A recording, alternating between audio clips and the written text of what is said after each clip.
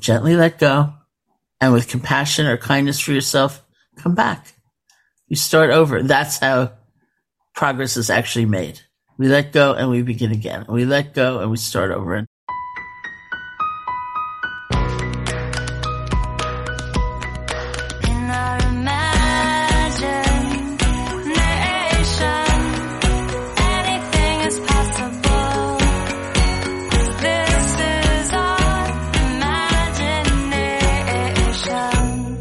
Hey guys, it's Kathy Heller. Welcome back to the podcast.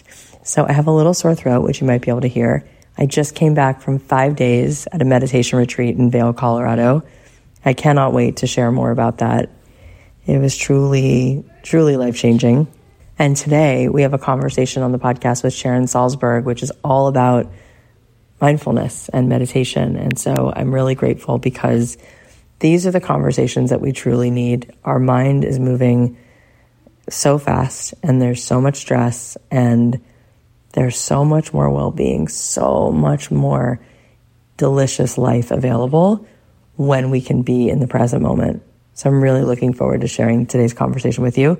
Before we dive in, I also want to let you know that we're running a Labor Day sale and you can get into my membership now with a discount code. You can use the code LOVE. If you want to join us, our kickoff call is this Wednesday, September 6th. You can go to kathyheller.com/quilt and use the code LOVE. I cannot wait. This really is something that I have wanted to create, true sisterhood, a place where we can really share what's real, what's really happening in our lives, what we're struggling with, what we're celebrating, a place where we can get that coaching to get that edge on what's next, but also to just really collaborate and support one another.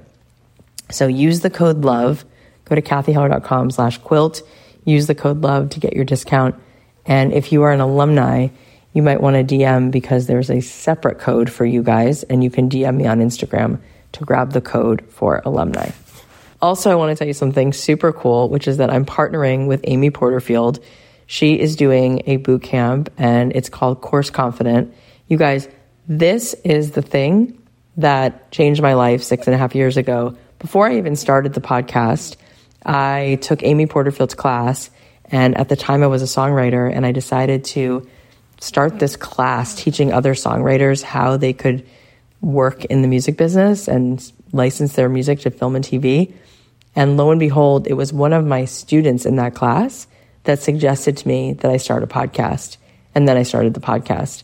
But while I was pregnant with Maddie, I took Amy Porterfield's class, which opened my eyes to so much in the online space and how to become an entrepreneur and what some of those basics were.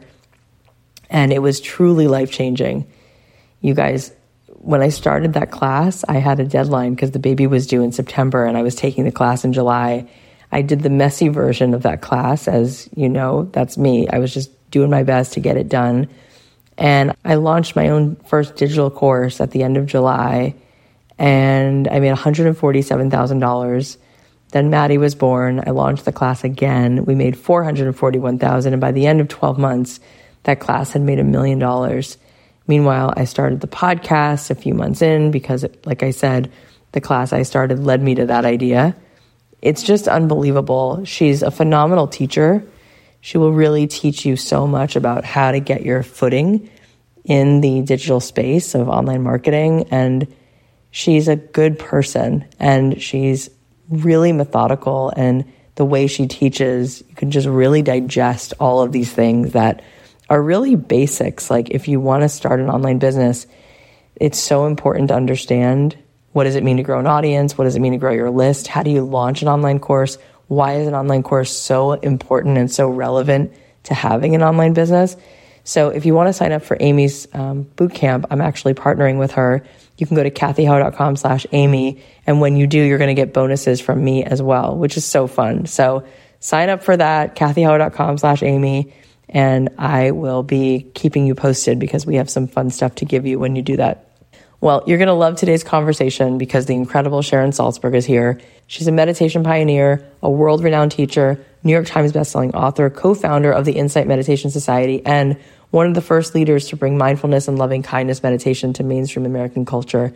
which has inspired generations of meditation teachers and wellness leaders. Sharon has been teaching meditation since 1974, and that led to writing numerous best-selling books like Loving Kindness, Real Love, Real Happiness, and earlier this year, she released a new book called Real Life, The Journey from Isolation to Openness and Freedom. In that book, she merges the insights of inspiring voices with her own understanding of mindfulness to show us how we can recover from the emotional effects of crisis. It's going to help you develop the skills to steer yourself back towards an authentic, flourishing life, find the wholeness that lies within, and live with a more spacious, open sense of possibility, creativity, connection, and joy. It's a brilliant book, so go get yourself a copy. Also, you can check out her podcast, Meta Hour with Sharon Salzberg, where she explores Buddhist philosophy and interviews top voices in the meditation and mindfulness movement like Jon Kabat-Zinn, Anne Lamott, Pete Holmes, Young Pueblo, and so many more. I've known about Sharon's work for so long, and it was really an honor to have her on the show. She's like one of the OG leaders in this space, so it's been fascinating to hear what she has to say, and she's so down to earth, and she's also very funny, so she brings this lightness to her. She has a lot of wisdom. Let's get to it. Without further adu, please welcome the remarkable Sharon Salzberg.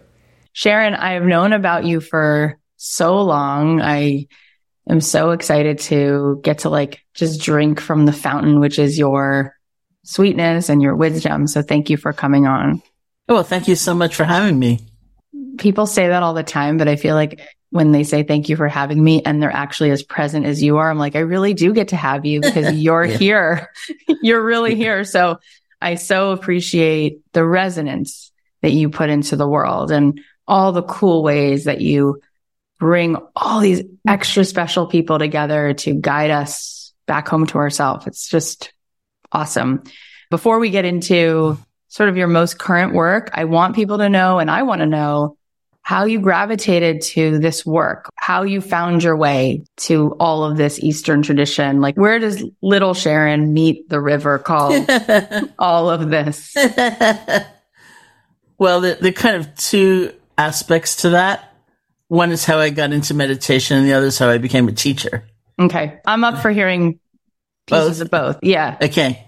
So I got into meditation practice because as a college student at the State University of New York at Buffalo, I took an Asian philosophy course, and that was my sophomore year.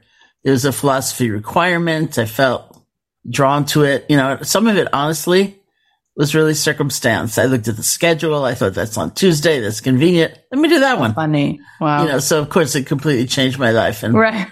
There were two aspects, I think, to that. One was I, like many people, had a very traumatic, chaotic childhood. And like for many people, my family system is one where this is never spoken about. You just never talk about it. And so I didn't know what to do with all of those feelings within me. And here I was in this class, and they're talking about the Buddha, and they're saying the Buddha said suffering is a part of life, that this is a natural thing. And whereas that could be a pretty depressing message for some people, for me, it was very liberating. I felt for the first time like, oh, I belong. I'm not so weird. I'm not so different. This is a part of life. And then I heard in the class that there were these practices, these methods, these techniques, and if you took them, they're called meditation. If you took them to heart and actually practiced them, you could be a lot happier. So looked around Buffalo, New York. This is 1970. Didn't see it anywhere. And I created an independent study project. I said, I want to go to India and study meditation. So education was kind of wild and woolly in those days. And they said, sure. So I went off with my student loans and my college scholarship. And I was not interested in the philosophy. I was not interested in a new identity or rejecting anything else. I wanted to know the straight stuff. Like, how do you do it? How do you do it with some support and guidance? And I finally found that actually in India and stayed a little longer than my year, but went back to college, finally finished up by getting 2 years of independent study credit, and then went back to India to finish, or not finish, but to continue studying. So that's the whole first part. So in 1974, I decided I needed to come back. I needed a new visa, and there were things in my family I needed to see and look at. And so I needed to come back, but I thought it was going to be very brief. Okay, I'm going to go home. I'm going to go back to India and spend the rest of my life there. Because indeed, I was a lot happier and just felt like I was always learning. And it was just like adversity, and illness and all kinds of things were happening, but it was okay. I could be okay because was so important, like what I was doing, and there's so much meaning. So I went to see one of my teachers who was a woman. Her name or nickname was Deepama, or Deepa's mother. She lived in Calcutta, and she had a life of enormous suffering and got into meditation as an effort to heal some of that. I say that just as a side note because it figures in what came next. So I went to see her to say goodbye and get her blessing for my very brief trip back to the United States. And she said to me, when you go back, you'll be teaching. And I said, no, I won't. And she said, yes, you will. I said, no, I won't. And she said, yes, you will. I thought it was ridiculous. And she said, yes, you will. And then she said two things that were really important. One was, she said, you really understand suffering. That's why you should teach. And especially coming from her, it was a whole other way of looking at the pain of my childhood and everything I'd been through and so on. And then she said, you can do anything you want to do. It's your thinking you can't do it that's going to stop you. And I went off. She lived up in this room in what we call a tenement, probably. Walked down these 4 flights of stairs the whole time thinking, no, I won't. I'm not going to do that. You know? But I came back to the States, and as circumstances evolved, sure enough, she was right and I was wrong. So I've gone back to study or to practice, but not to live. I just love this whole story. It's amazing. Oh my gosh, it's so amazing. I just want to add that I took a Southeastern Asian religion class in college, and it blew my mind. And I had just come from my parents' like abusive, violent marriage that turned into a divorce, and my mom's depressed, and I'm reading this and I'm like, what is this? And I'm Jewish, but like growing up Jewish, I knew nothing other than Mel Brooks and Woody Allen. That was like all I had. So no like spiritual connection. But then I went on a Birthright Israel trip and was like, kind of like, okay. And then I met this rabbi who was a Jewish Buddhist who taught me for the first time about meditation. Mm-hmm. And I was like, huh, what? And so I went back to Jerusalem and thought I would be there for a year, but I was there for 3 years studying R.A. Kaplan and Jewish meditation, which completely changed my life. Yeah. So I relate so much to that. And what a gift to have that on our paths, that those things, those circumstances presenting themselves. Because if you would have asked me if that would have ever happened to me, I definitely wouldn't have believed it. But you've gone on to not just teach, but to create so many awakened lives because of your potent goodness and what you've come to know and understand and embody. And it's so awesome. And I just want to say thank you for the ripple effects of your presence, of your courage, of your resonance. It's so awesome. So you started teaching where? Like in a bookstore or like in your living room? Like where did you start teaching? It could have been, because this was 1974. And honestly, if I was introduced to some social situation as a meditation teacher, people were likely to have like sidled away like, ew, that's kind of weird, isn't it? You know, or every once in a while somebody would say to me, did you meet the Beatles over there? Right. No, you know, like different lineage anyway. But yeah, I went when I was in high school, you know, like I started teaching at Naropa Institute in Boulder, Colorado. It was the very first summer of its opening. Now it's Naropa University, but oh my gosh, it was just beginning. And my friend Joseph, whom I'd met, Joseph Goldstein, I'd met him in India at my first retreat. He'd been back about 6 months already. And Ram Dass, who was also at my first retreat as a student, was teaching a class at Naropa Institute in that first summer of about 1,000 students. And he had these little subgroups, like the chanting subgroup and the meditation subgroup. So he happened to run into Joseph in Berkeley and invited him to teach the meditation subgroup. So Joseph was there teaching. Jack Cornfield was living down the hall, also teaching. And Joseph's little group was so popular that he was invited to stay on for the second session of the summer. So somewhere still in the first session, I was in the East Coast. I'd sort of done what I needed to do. And a small group of us thought, well, Joseph's in Boulder, and, you know, I've never been to Boulder or whatever, and he's got a job in an apartment. Let's go stay with Joseph. So We all went. At one point, honestly, there were 9 of us moved into his 1-bedroom apartment that Europe had rented for him. And he tells this story from his point of view and how awful it was for him. He's very meticulous. He's very orderly. And that is hilarious. So do you want to see if you're enlightened? Try 9 people in your 1 bedroom. Right. How you doing now? Well, he did good because he said ultimately he found relief by stopping to think of it as his apartment, no longer thinking of it as his apartment. We were all just living together. So beautiful. I was like chuckling at myself because as you're listing all these people, I'm like, this is like the who's whom of like everybody who's like influential in this whole space. It's like listening to Lorne Michaels talk about when he would in the heyday hang out with his friends who were just up and coming, like Chevy Chase and Dan Aykroyd. And like, you guys were all just kids really, but you became this generation's compass. You know, it's so awesome what you've done for our world. So that's incredible. And cut to, it's just been it seems endless how many people you've touched. I want to talk about your latest book, Real Life, The Journey from Isolation to Openness and Freedom. I want to talk about the things that you drill down on more in the book. And one of the things is, I love this, how pain and challenges can steer us towards an authentic, flourishing life. I love the word authentic because I feel like just in my own journey, I've come to witness that there's this persona that I play and then there's who I really am. And it's so exhausting to play a part. And it's also sometimes feels really scary to choose authenticity for lots of reasons, to have to be with what is here or to deal with the fallout of what it would mean to be present with somebody else as you are and how they might respond. There's so much to it that it seems so simple to just be authentic. And then there's all these reasons that we keep choosing out of that. So what about authenticity is available to us? And how is it that our pain and challenges can actually help us to be steered towards that authentic life? Well, first of all, thank you for everything you're saying. But second of all, I wrote Real Life in the peculiar circumstance of being in pretty strict isolation because of the pandemic. Right. And, I have asthma.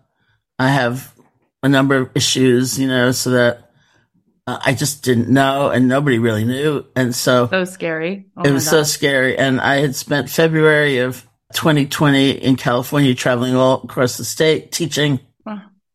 I got back to New York City where I live part-time in early March, and anxiety was building and it was just really terrible. And people I know, their parents were actually dying, in nursing homes. And I had the thought at one point, I have a retreat center here that I co-founded, the Insight Meditation Society. I have a house right near the center. I thought, why don't I go up there for 2 weeks and ride it out and then it'll be over. So I came up here March 14th, 2020. Center was still open. It had to close like 3 days later by law. And then we just faced like the unknown. We began the center in 1976 and I thought, I want to get to 50 years. Like, I don't want this to kill it. So we went online, which we didn't know how to do, It was such a period of like being alone and trying to sort of find a footing. And how long did you stay? Those 2 weeks turned into what, 2 years? Well, basically, I'm still here. No, it turned into, the first time I went back to New York was 8 months later. Okay. And I've gone back, but every time I go back, there's like a surge. So I'm like, sort of like Typhoid Mary. So I'm a little bit out of compassion for others. I think I'm not staying long, but I do go back. But there were a number of extraordinary circumstances. One, I was not traveling at all. Usually when I'm writing a book, I'm like snatching an hour when I can write. I wasn't traveling. I haven't been on an airplane since March of 2020. Wow. I wasn't having dinner with people. I was like, I saw people, I was certainly teaching. I was taught online like a lot. But that too was really powerful for me because I felt people were so open. Like I would read those chats. I'm an inveterate chat reader and I open the chat for our conversation just in case you want to chat with me. People would say things like, I'm a resident in a nursing home. I haven't had a visitor in a year. And I would just take it in. And So everything I was doing and saying and trying to express. I just want to cry. I just want to name it. Like, that makes me want to cry, because like loneliness is like, it's the biggest thing that's a epidemic for us as a culture. I know. And it was so powerful for me to feel the honesty of people and the vulnerability of people and the gift they were giving me, and trying to meet it, and trying to meet it. And at the same time asking myself, the prevailing question for myself was, what's still true? My expectations are gone. Relationships are shifting. Responsibilities are shifting. What's still true? What am I counting on? What's holding me up? And it came back to, for me, of course, my meditation practice, not in a glib way, but like really, like, whoa, this is holding me up. And there was one line from the Buddha, which was recurrent, although somewhat difficult, which was echoed some years later by Martin Luther King Jr. What the Buddha said was, hatred will never cease by hatred. Hatred will only cease by love. This is an eternal law. So hatred will never cease by hatred. Hatred will only cease by love. Yeah. This is an eternal law. So that implies kind of responsibility, right? Like if you're in a conversation and you want love to be a part of it, maybe you have to be the one to introduce it. Or maybe if you're in a fight and you want a certain result and you're not going to give up on that, but you don't want to be coming from a place of such hatred, maybe you have to be the one to think that through. And so it just kept coming to me. Like, the reason it's difficult is because, of course, there are any number of situations where one would think, not here, right? I don't have to do that here. I don't have to think about that here. It's too hard. But what about it's an eternal law? So I had the time because I wasn't traveling and moving around, and I could think these things through and what's important to me. And so that was an incredible context for considering this book. Yeah. And one of the things I love about you specifically is your sense of humor. And I think that it's not a small thing, because especially in the area of meditation, people feel very intimidated and then they take it really seriously. And there is a serious aspect to what it is to not be distracted, right? There's something of weight to it. But for people who don't have a practice and want to, but feel really frustrated with themselves, that there's something wrong with them, that they can't get it, what do you want them to know about meditation that they might find it more accessible? I think that a little knowledge is good, because we can all have these kind of crazy ideas about what to expect and what we expect of ourselves, and that we failed. And probably the single most common comment I get in the early days, if I was introduced as a meditation teacher, would be, that's kind of weird, But these days, or when I was, on the road, like let's say 4 years ago, 5 years ago, people would commonly say, oh, I tried that once, I failed at it. And I'd say, what makes you think you failed at it? Because we don't believe you can fail at it. And that's just some kind of expectation. Good meditation means no thoughts. It means I've eradicated all anxiety. It means there's a certain experience I'm going to have and be able to sustain. It really doesn't mean any of that. So rather than thinking about eradicating thoughts, we think about changing our relationship to thoughts, and that we can do. It takes time often, and it's a process, but that's doable. You have a certain thought, and for whatever reason, maybe you didn't sleep well last night, you take it to heart and you build a whole self-image around it. You think, this is how I'm going to feel forever. And you feel so lonely, like I'm the only one who ever feels it. Another mood, you're feeling better, you slept, you feel loved, you feel loving, you have that same thought, and it's like, that's an old pattern. I don't need that. And you can let it go, not because you hate yourself or you're super demanding, but it's like, I don't need that. I want you to, if you can, talk a little bit about the concept of equanimity, because even in what you just said, where you said these words, expectation, right? It's interesting. Sometimes people think they've done something and they call it a meditation. And really what they've done is some kind of visualization about what they want in the future or something like that, which is lovely. And if that serves you, that's fantastic. But I think we miss as a culture, because we're so outcome and achievement driven. I think we just keep missing this thing called being with what is. And there's so much deep satisfaction in being.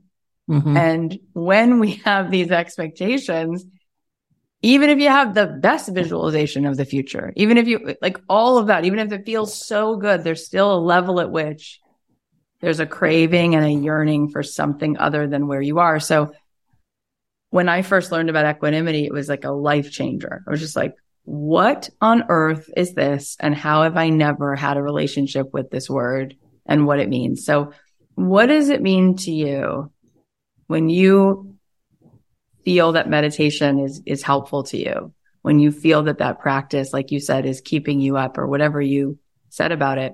What does that mean? Why is it good? Why is it helpful? Why do you enjoy the fact that you have a practice? Well, the common word, of course, is mindfulness. And the important word is equanimity, which is kind of a little bit of a secret. But back to mindfulness for a moment. If you think about a pattern of thought that comes, and whether we take it to heart or we let it go, the important thing is not that the thought came, it's the relationship to it, right? And it's the holding environment within which it's seen. If you are ashamed of most of the things you feel, for example, and this particular emotion arises, the holding environment is likely to be one of shame. You don't want to admit it's there. You don't want to hide it. You hate yourself, and you kind of pile on. Whereas if the holding environment for that very thought to come through is just sort of open and clear and calm, thought comes and it goes, and it's like, that's an interesting thought. Rather than, I'm the worst person in the world because I have that thought, which we tend to do. So we're talking about the holding environment, not the appearance or non-appearance of a particular thought or emotion. And that's very important because that is doable. And it's very different than the kind of harsh judgment we may heap on ourselves, because I can't believe I'm still anxious. I've been in therapy forever. I spent all that money, and it was, like, been meditating for 50 years, for God's sake. Why is that still coming up? And I'm somewhat famous amongst that. You pointed out before.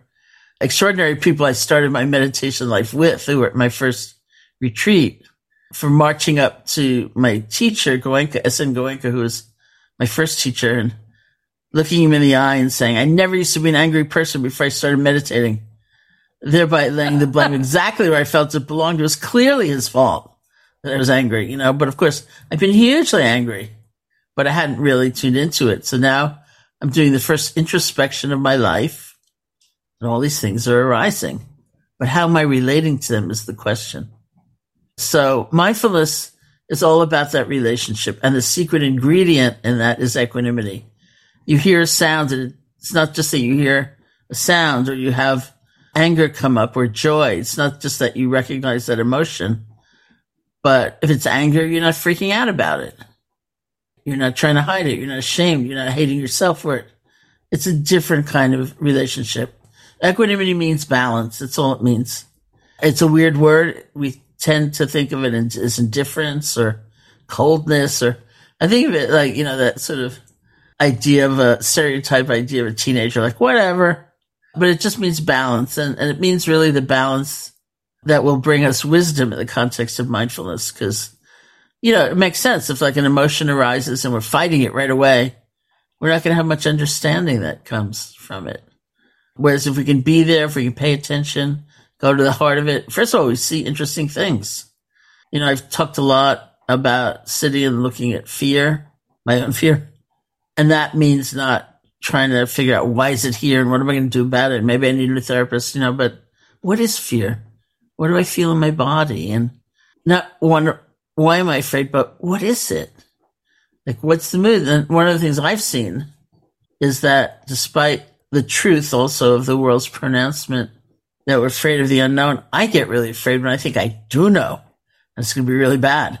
It's all the stories I tell myself, like, first, that's going to happen. I'm going to go back to New York. I'm going to go back to my apartment. There's just so much time away. I'm going to turn on the water in the faucet. Didn't I read something about Legionnaire's disease? Some people get Legionnaire's disease. And so even in the midst of that kind of arc of anxiety, if I remind myself, you know what? You don't know. I feel relief. I feel space, so being able to have some equanimity is the doorway to wisdom. And in other contexts, a life of compassion, trying to make a difference, being a loving person. Equanimity, it kind of turns around a little bit. Equanimity is the voice of wisdom that reminds us there are limits, or maybe we need a balance between compassion for someone else and compassion for ourselves. Or maybe, we need to look at those expectations. Like, I will try to do everything I can to make your situation better and help you be happier. But you know what? It's not my universe to control. Would that it were. I once said that in front of a group of people. I said, if only I could control this universe, it would be so much better a world. And someone in the group didn't like that. And I said, are you sure? And I thought, and I said, I am so sure. It would be so much better. But guess what? It's not that way. Nothing's going to make it that way. And so I do everything I can, and I'm not in control of the unfolding of events. It's not coldness, it's not uncaring, but it's real. It's wisdom. And so we want wisdom in our compassion. Otherwise we burn out and we fight. I think if I certainly, and I think any of us probably, if we look at times we've withdrawn from a scenario like that with a friend or family member or a community issue, we haven't withdrawn from an excess of balance. That's not what has us let go. It's something else altogether. It's so enjoyable to listen to you talk. It's like reading the best parts of a good book. Everything that you say, it's really an awesome experience. I'm curious what you think for people who disassociate, which is so much of the experience that I know in my own self, which I never even thought I did. But when you sit down to meditate and then you realize how quick you are to be driven to distract or whatever, a lot of people, myself included, when you've experienced trauma, it's very smart that your nervous system found a way to kind of eject yourself, right? So what's the most gentle advice to someone who then wants to incur a meditation practice, but has this ceiling on how much they can sit still? What should they, or what could they maybe do that would make it a way in to that experience? Yeah. Some of that I think too is based on understanding, because I think it's exactly the way you described. And so many of these patterns or habits were pretty smart adaptations at some point in life, depending on the circumstance, leaving your body, going numb, not feeling anything, not letting yourself be angry. So many things, at the time seemed a reasonable choice and might have been the best choice. So it's, first of all, learning how to forgive yourself for that instead of feeling like I'm so flawed or whatever. And, with that spirit, saying, okay, how do I bring some balance? Because I'm not 2 years old anymore.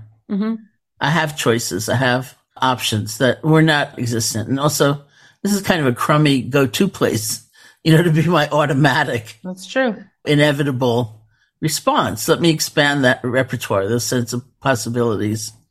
So it's from that spirit that we start to work. And it brings me to what I think is the basic principle anyway of meditation, whatever your background, which is learning how to begin again.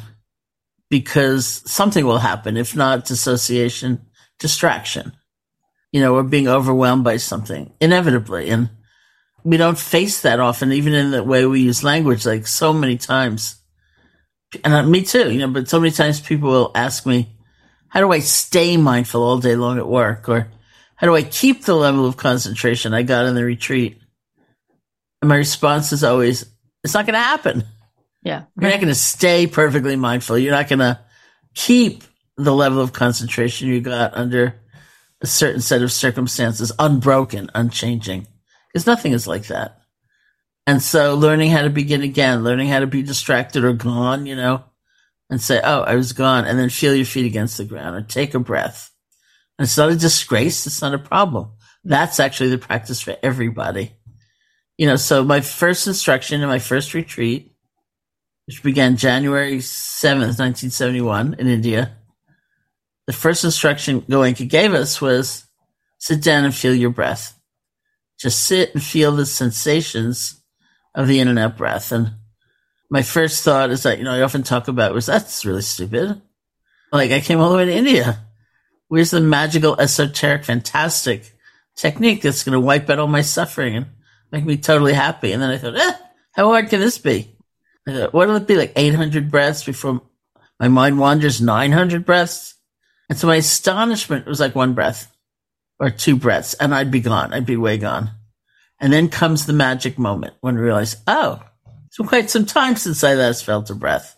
That's the point of maximum learning. Because usually we get very harsh and we feel we failed and we dump on ourselves or we're down on ourselves. And if we get lost in that, if we jump on that train, not only are we extending the period of the distraction, sometimes considerably, but we're so exhausted. We're so demoralized. It's very hard to pick it up and start again. Whereas learning, gently let go. And with compassion or kindness for yourself, come back. You start over. That's how progress is actually made. We let go and we begin again. We let go and we start over. And I didn't realize, of course, at first, I didn't appreciate it, but that is probably the biggest life lesson I've taken from the meditative practice, because it's a direct translation. Like, how many times in a day do we have to do a course correction, or we actually make a mistake and we have to do something about that, or we fall down and we have to pick ourselves up or let someone help us up. We're always starting over and starting over. And so if you don't fall into discouragement about that, but you see that as inevitably part of the process and a good thing, not a bad thing, then that's all we need to really, whatever, one is going through, have a successful, so to speak, meditation practice.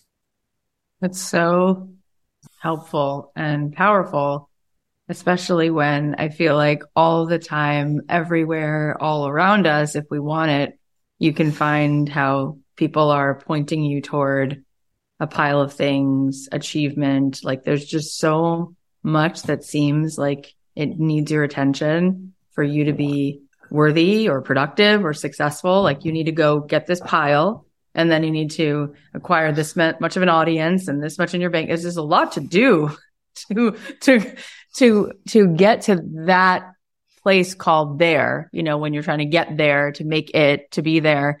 And then what you just said is like, I think the most powerful thing I've ever learned is how to bring my attention back, and I'm curious what you say to human beings who find that even when they keep piling things in this pile, there's not this feeling of well-being that they thought would be there. Obviously, when you step back, you can see that. But when you get caught in the program that we're all sort of subscribed to on some level, you really keep thinking it's there.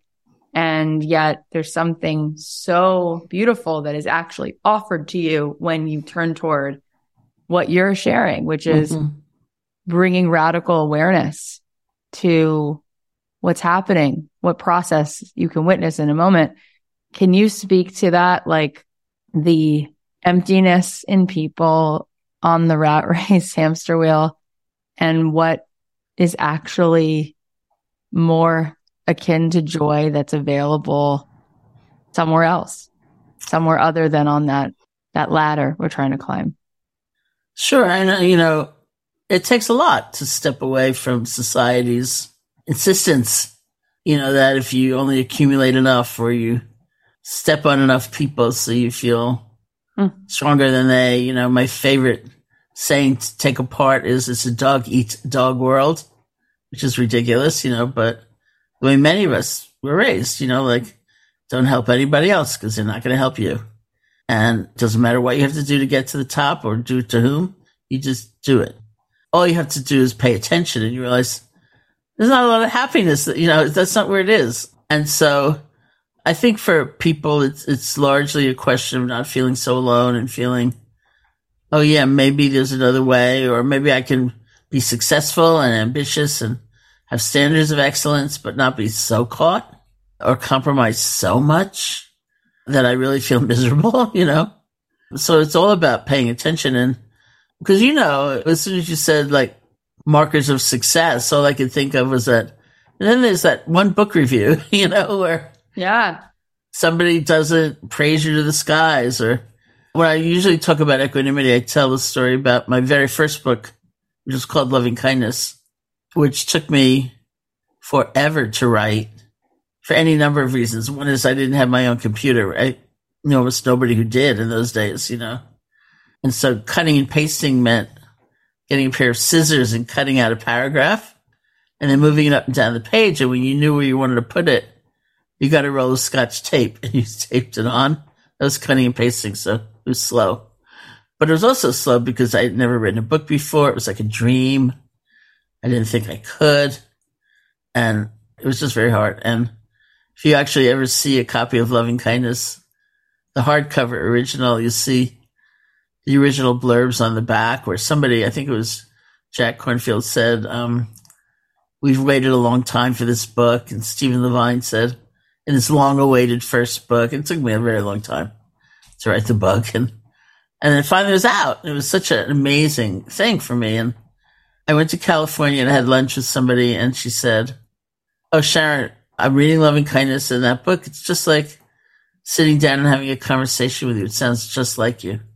And I thought, wow, there's probably not a more beautiful thing you could say to a writer. And I'm a writer now, and how extraordinary, and what an amazing comment. And I was so excited by it that I was having dinner that night with a whole other group of people, and I brought it up. And someone at the dinner table said, well, that's not true. Doesn't sound anything like you. It's nothing like being with you. And I thought, okay, you can be ecstatic at lunch and depressed at dinner, or take a moment and reflect. It's one book they're talking about. One person felt one way about it. Another person felt another way about it. That's inevitable. That's a part of life. The Buddha talked about that too. He said, there's always blame in this world. If you say nothing, some people will blame you. If you say a lot, some people will blame you. If you say just a little bit, some people will blame you. There's always blame in this world, which doesn't mean that we're cut off to feedback or, there are things to listen to and learn. But it also doesn't mean that we need to decide who we are and if we're worthy of living because of someone else's view, because they will all have different views. It's inevitable. We can look back to our intention. What motivated me to do this thing or try this thing? And how well did I do? Was I skilled? Was I rushed?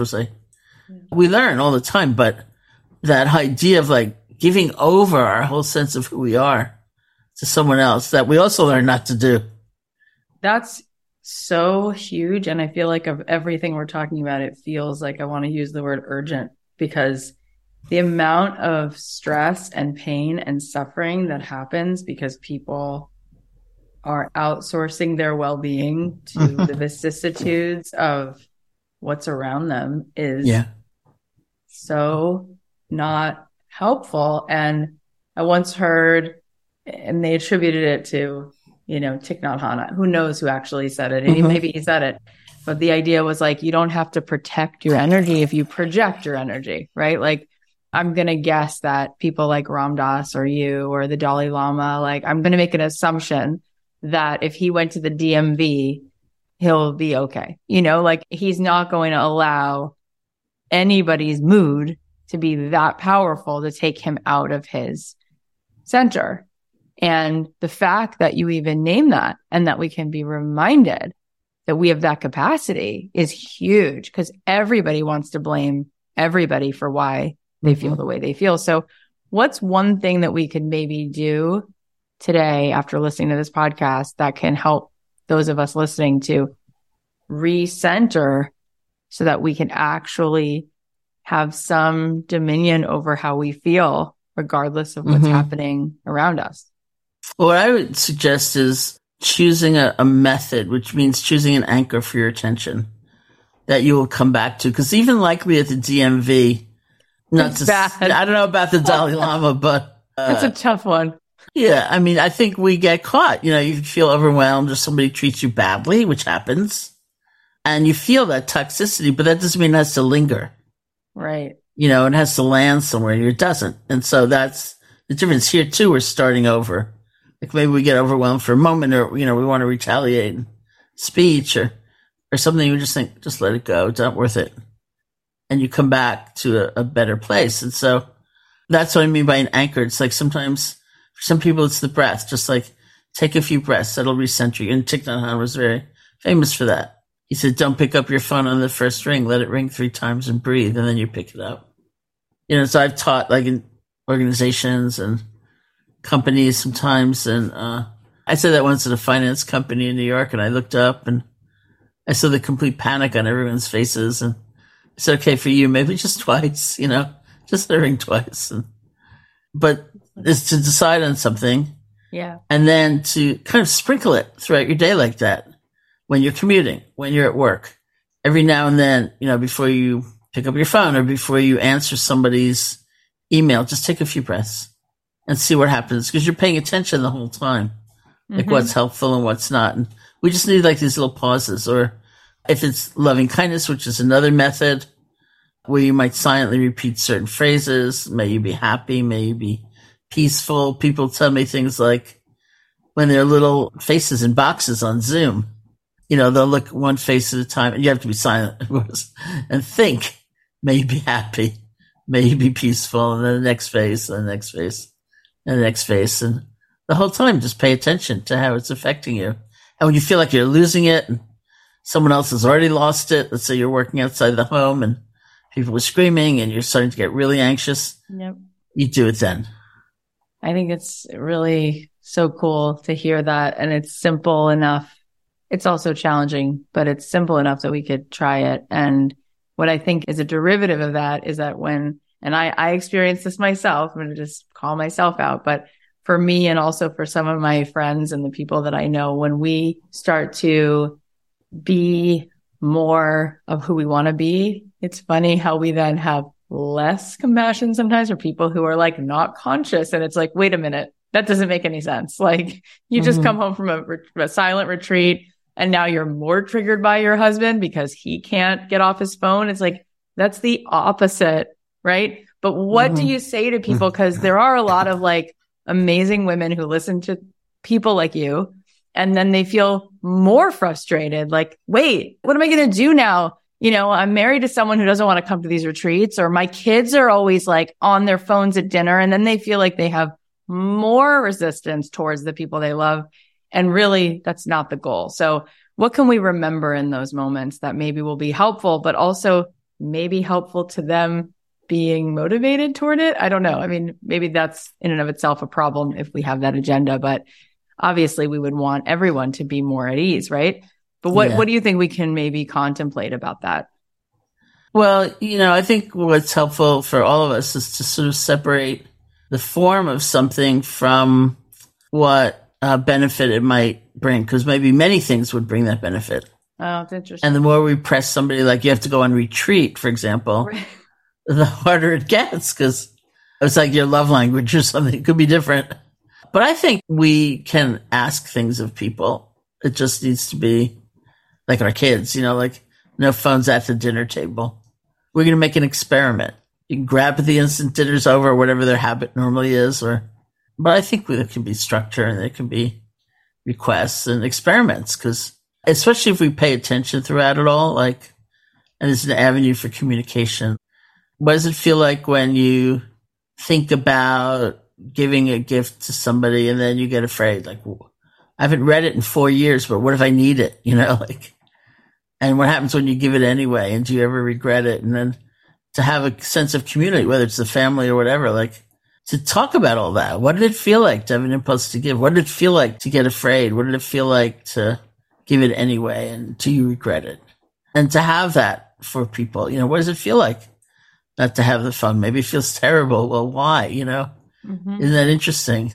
But to not have it be so particular that it's got to be this form, it's got to be this style, it's got to be silent, it's got to be, but that's where we hopefully will learn about things like gratitude and generosity. And I love the experiment word, and I love bringing your family into that word. And I love the inquiry and your great questions, because the mind wants to be stimulated, and those are such stimulating, fun things to think about. How does that feel? Oh, I never thought about that. I was never curious about that. So juicy. The other thing I want to ask you, sort of as we're wrapping up, and you said it a few different times, and you just said it, thinking about, you said earlier, compassion and thinking about gratitude, but also generosity. I say this because when I was studying Jewish mysticism and meditation, living in the old city of Jerusalem, I at one point said to my rabbi, I said, okay, I'm ready. I want to have like the most possible spiritual experience here in Jerusalem. Like, what is it? What should I go do today? And he's like, you ready? You really ready? And I was like, yeah. He's like, okay, you're going to leave this little door and you're going to walk down this little cobblestone street.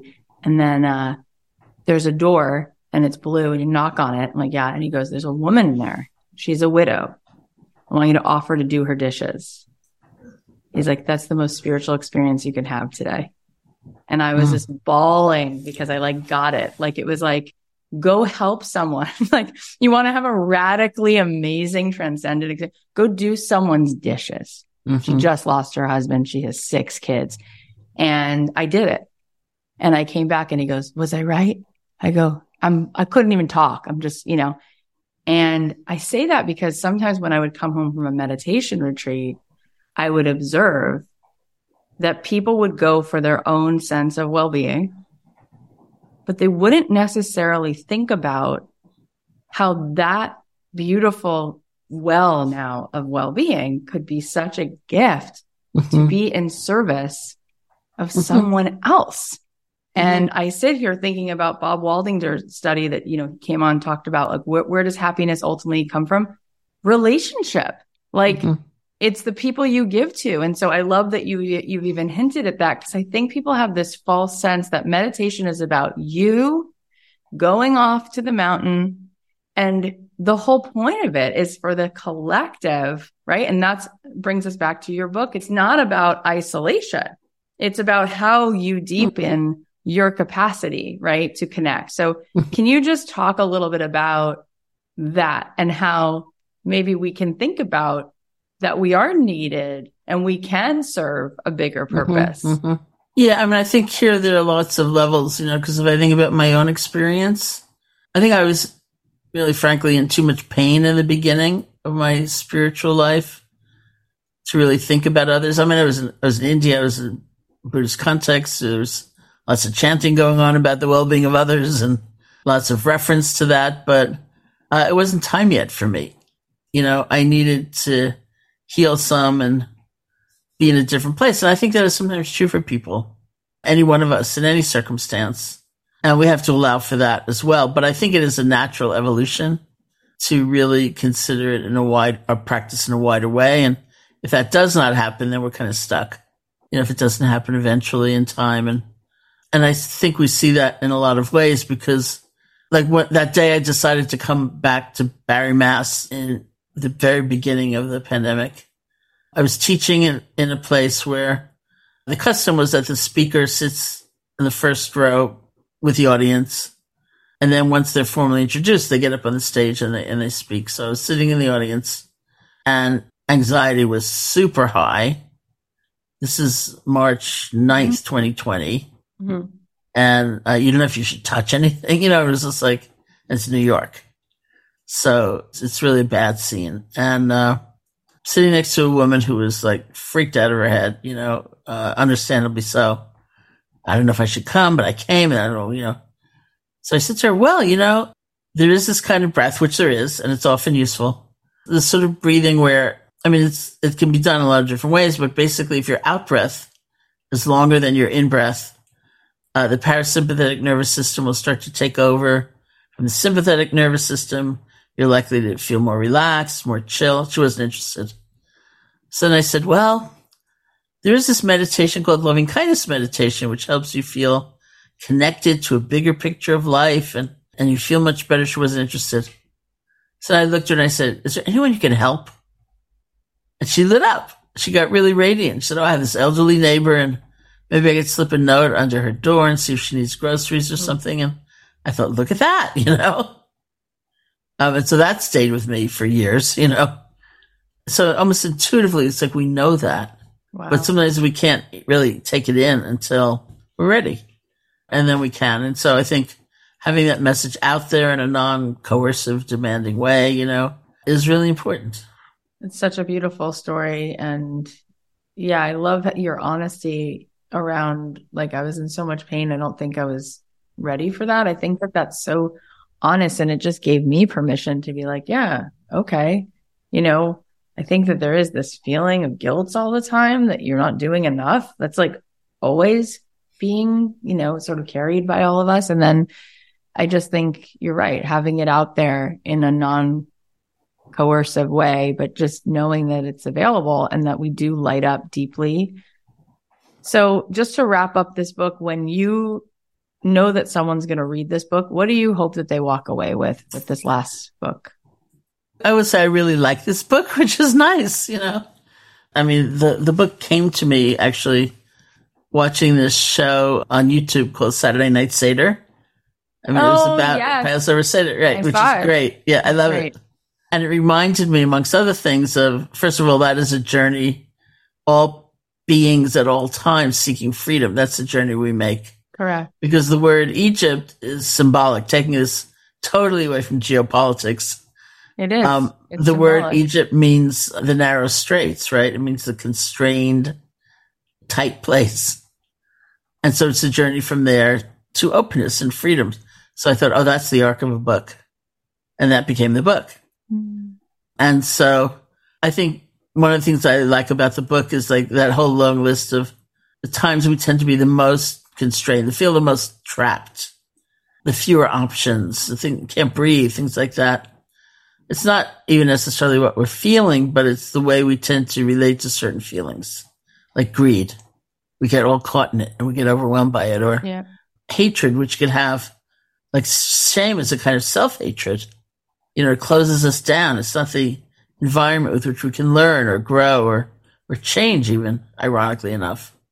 And so I looked at all of those states that I could think of, but the ways of working with them are not abolishing them and hating ourselves further for them, but creating a different holding environment. So I have a lot of techniques in there that I've used or been taught, or I noticed in first speaking about the book, the one that many, many people would talk about would be what a Tibetan teacher of mine named Sonny Rinpoche calls handshake practice. Like, you see that tremendous fear or jealousy in yourself, the thing you don't want. And instead of trying to dismiss it or annihilate it, you go up and shake its hand like, hi, like, I see you. We're going to hang out together a little bit now. So I really enjoy that. And then I think going on, like, cultivating the expansive open states that are connecting us to others, to life itself, like loving kindness, was also great fun to contemplate and write about. And so it's got both aspects that I really enjoy. I love that. I love the shaking hands with those aspects. I think that there's something so liberating about that, is letting go of shame and just like bringing it all close. I'm also curious, just because you brought up the Seder, and it just made me think of something that I've thought before. I'm curious if you've ever had this thought. So many of the people you mentioned, from Ram Dass to Joseph, like, so many Jewish people are interested in mindfulness. And have you ever asked yourself, what is it about? Why? Like, is there something that's a predisposition in our culture that leads us to want to be more involved in mind? I don't understand. Like, it'd be one thing if there was like 3 teachers, but it's like all of the people almost that I've sat, I'm like, oh, you were, okay, that's so interesting. And that was my foray, was meeting a rabbi who is a Jewish Buddhist therapist rabbi. And I was like, oh my gosh. And he's like, yeah, so many. And then my rabbi knew Ram Dass and would have Shabbat dinners with him. And I was like, he's Jewish. So I was always wondering, I've never asked anybody who might know. So I'm just curious, have you ever thought that thought, and what answer have you had? I've been asked that question for a long time.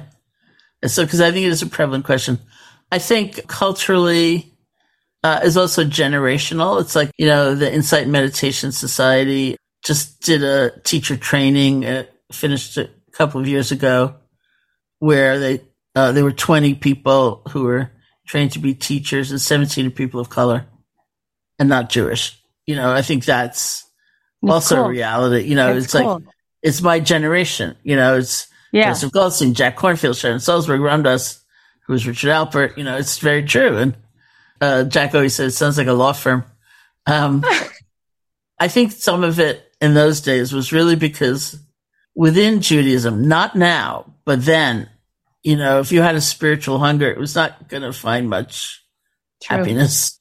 True. The idea of personal liberation was like a little weird. Like that's for the saints of old, Let's quote Rabbi Nachum of Ukraine, again. Yeah. But what about you? It wasn't relevant. The contrast to my teachers in Buddhism, one teacher, Meninja, once said to me, the Buddha's enlightenment solved the Buddha's problem. Now you solve yours. So it was like, what am I going to do this morning? What am I going to do? Yeah. It was very personal and real and important.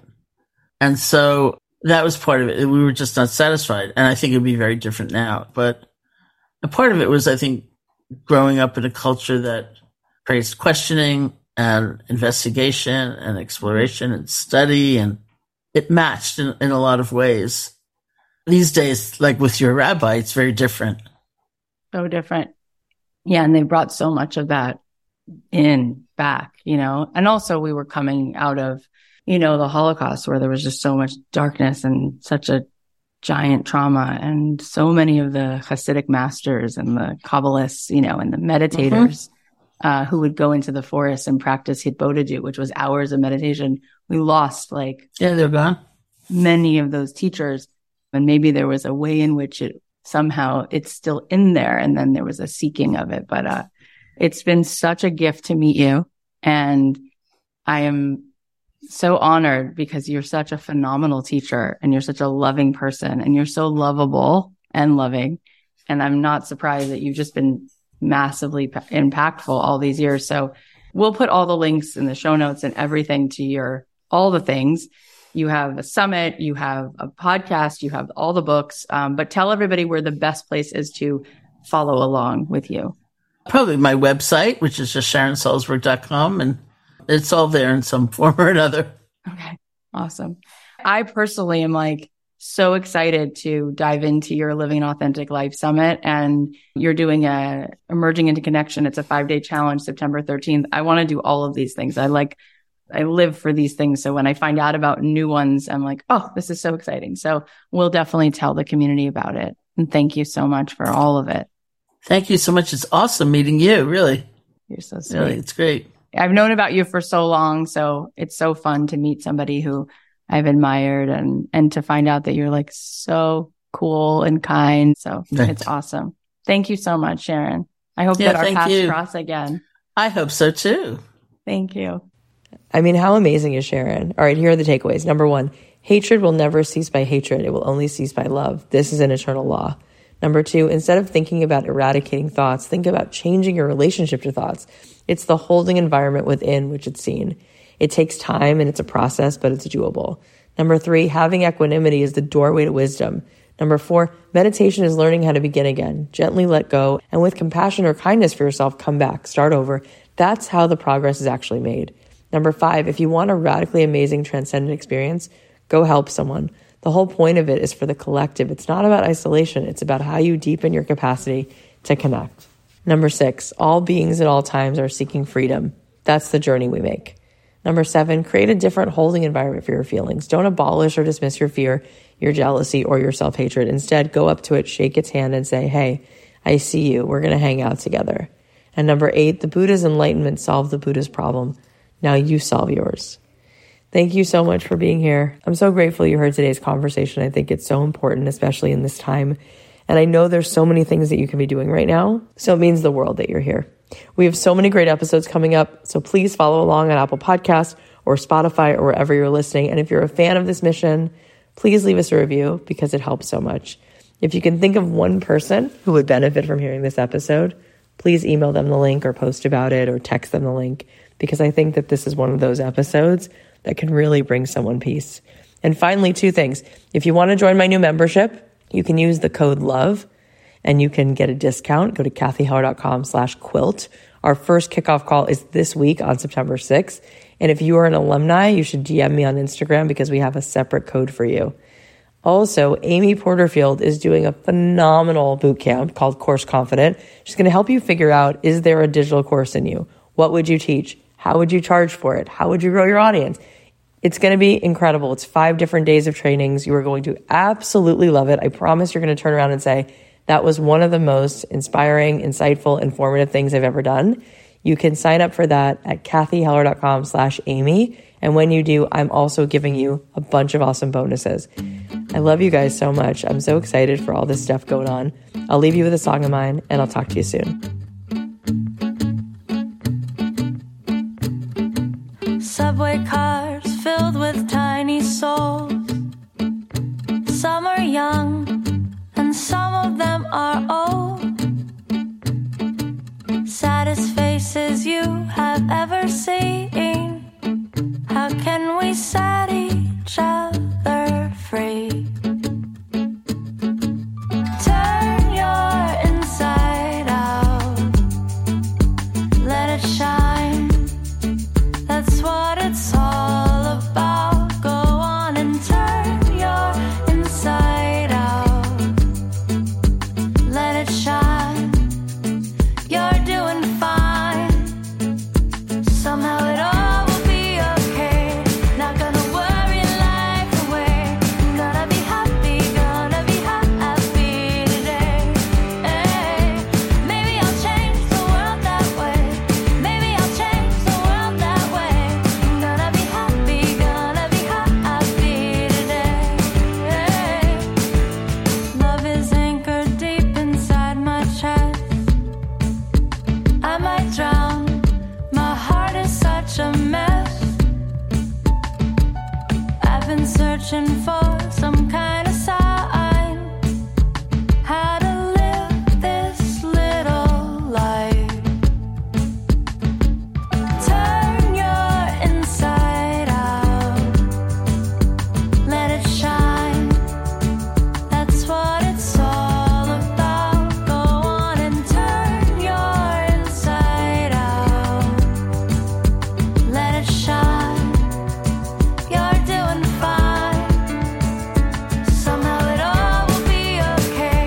Not gonna worry life away. Gonna be happy today. Hey, maybe I'll change the world that way. Maybe I'll change the world that way. Gonna be happy today. Happy people have so much to give. They change the world just by how they live. Happy people have so much to give. They change the world just by how they live. Somehow it all will be okay. Not gonna worry life away. Gonna be happy